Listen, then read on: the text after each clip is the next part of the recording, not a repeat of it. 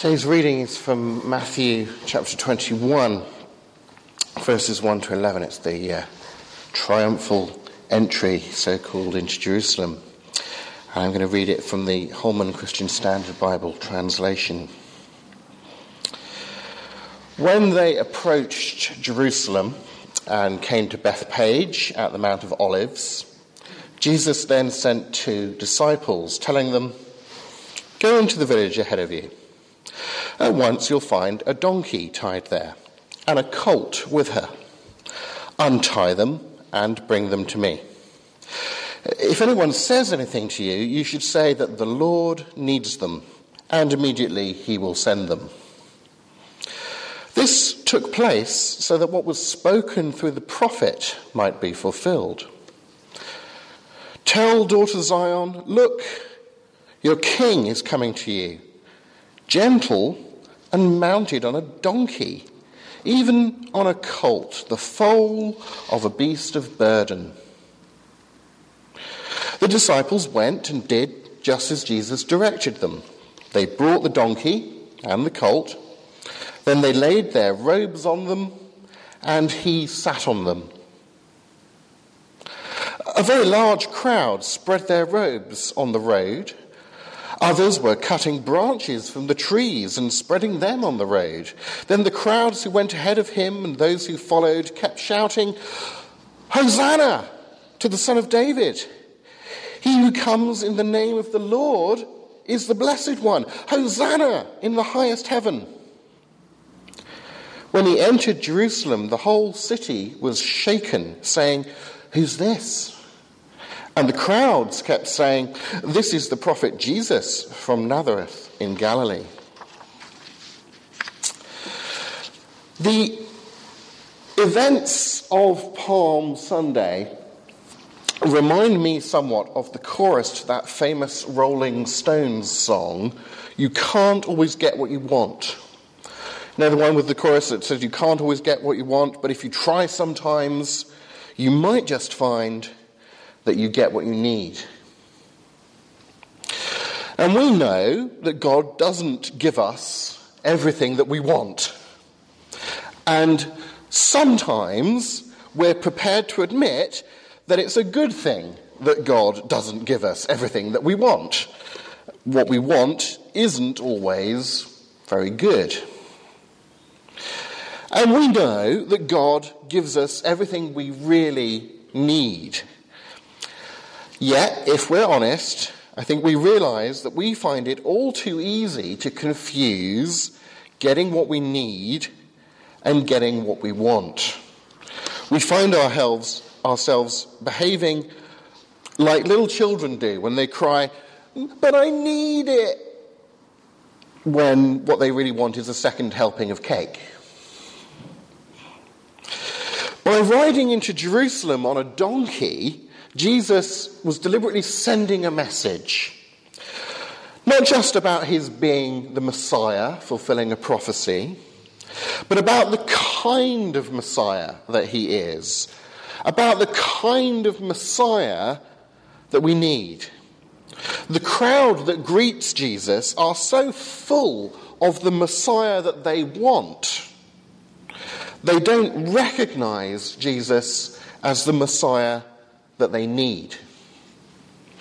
Around 500 BC, the priest and prophet Zechariah said that the Messiah would enter Jerusalem riding on a donkey, on a colt, the foal of a donkey. Mark and Luke in their Gospels note that the animal Jesus rode was a donkey on which no one has ever sat. Matthew, who's an eyewitness, informs us that 2 animals, a donkey and the foal of a donkey, were present. Having Mum walking ahead of it would have been a calming influence on Junior. So the inclusion of 2 animals makes good sense.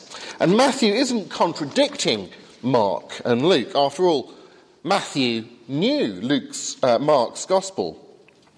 He's just adding the information that Mark didn't bother mentioning. But what about Matthew's strange remark that after the disciples laid their outer cloaks upon both animals, Jesus sat on them? Images spring to mind of Jesus trying to straddle two donkeys as they make their way up the road to Jerusalem. Well, of course not. But in picking up on what the theologians call this synonymous parallelism of Zechariah's prophecy, saying, look, your king is coming to you gentle and mounted on a donkey, even on a colt, the foal of a donkey. Matthew is picking up on this parallelism and kind of making a joke to emphasize a serious point.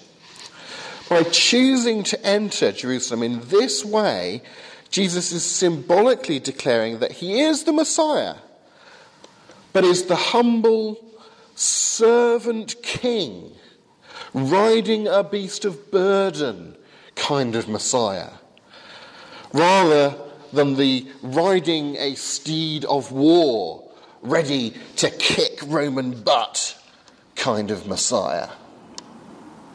And the crowd really isn't getting it. Throwing garments in Jesus' path did symbolize submission to Jesus as a king.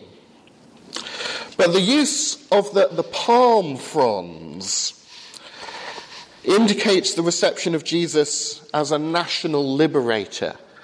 They'd been used as a symbol in the Maccabean revolution.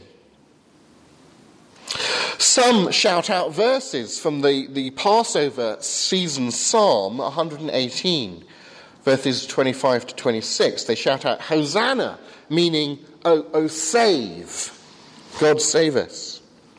Hosanna, he who comes in the name of the Lord is blessed. However, in the context of the Roman occupation, their focus was on the first half of Psalm 118, which is all about God's past delivery of Israel from military oppressors. And that's what they wanted now. And when Jesus fails to give it to them, the crowd switched from shouting, Hosanna, to shouting, crucify him!